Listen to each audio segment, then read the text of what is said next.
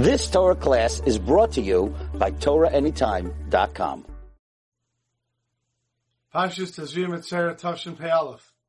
At the beginning of Parshas Metzora, we learn of a fellow who got tzaras, and now the tzaras goes away. And now, what does he have to do to become tahar?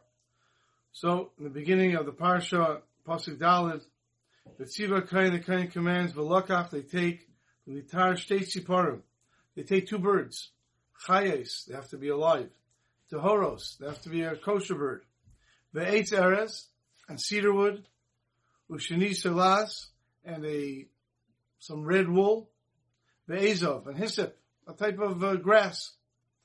They take these, the shachet as a tzipar ha'achas, they shecht one of the birds, and then with the string, they will tie the cedar wood and the hyssop together, and then with the other live bird, they will dip it into a bowl of water that was mixed together with the blood of the bird that they shechted, and they will sprinkle on the back of the person who had tzaras, on his hand, the back of his hand 7 times. And then he has other kavanos to do. The bird that was shechted will be buried.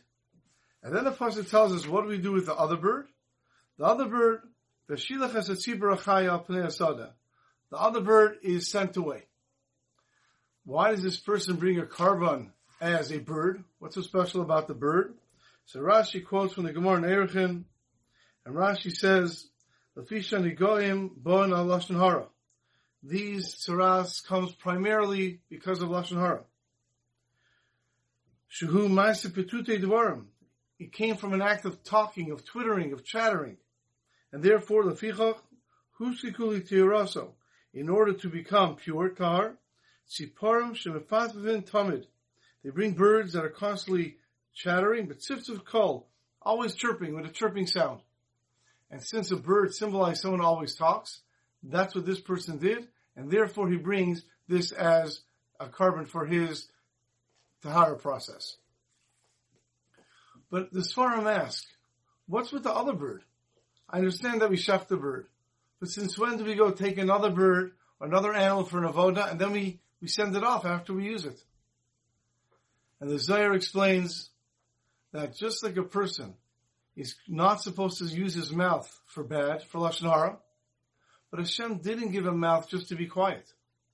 In other words, just like a person is not supposed to use his mouth to speak lashon hara, a person is supposed to use his mouth to speak lashon tov. A person should use his mouth to speak properly, to speak nicely about other people, to give a compliment about other people. Now somebody may say, well, what do you want from me? I'm not a big talker. Okay, so then you're not a big talker. But this person spoke lashon hara. This person spoke rechilas. He spoke motzi shemra. He could talk, this person. And yet he did not find to be able to say good about somebody else. So he brings one bird about the lashon hara that he spoke. And that bird gets shechted. The other bird, explains the Zohar, that bird is kept alive, keeps on chirping to show that you were supposed to go and speak nicely about other people. You were supposed to go and find a compliment to give about somebody else. You're supposed to go and find words that uplift somebody else. And that is the lesson the Torah is teaching us over here. It's not enough not to speak lashon hara. A person can't also keep quiet. A person has to go and find ways to compliment other people. A person has to find ways to uplift people with his words.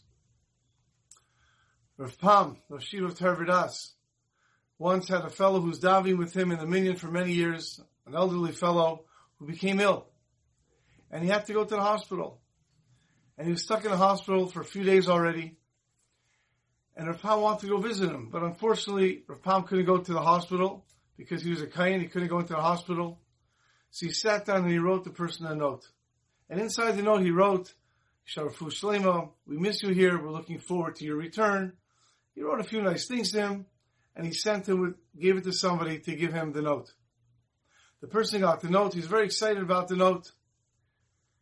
Unfortunately, a few weeks later, he passed away. Somebody came over to Rav Pam and says, this person was so excited about this note. He kept this note under his pillow. And anytime somebody would come in to visit him, he would take out the note and show it to him and say, look at the letter that Rav Pam wrote to me. Look at the letter that the Rosh Hashiva Tarvidas wrote to me. And he would show it to them. He was so proud and so happy. In fact, by the Levaya, one of the Nifter's sons, his Rebbe, came, and he spoke by the Levaya. And he said, he didn't know the father very well, but he said, could you imagine such a person that Rav Pam writes a letter to him? He must have been such a hush of a person. And they told this to Rav Pam. And when Rav Pam heard this, he was visibly shaken. And the person who was telling it to him said, Rebbe, what's wrong? It's so nice how good you made the person feel. So Rav Pam looks at him and says, it took so little effort to write that letter. And now you're telling me what an impact it had. How good it made this person feel. How proud it made his family feel. How he showed it to everybody. It made him feel so good. I'm thinking to myself, I did all that in under 5 minutes. Could you imagine how much I can do in every segment of 5 minutes? There's so much good that I can do.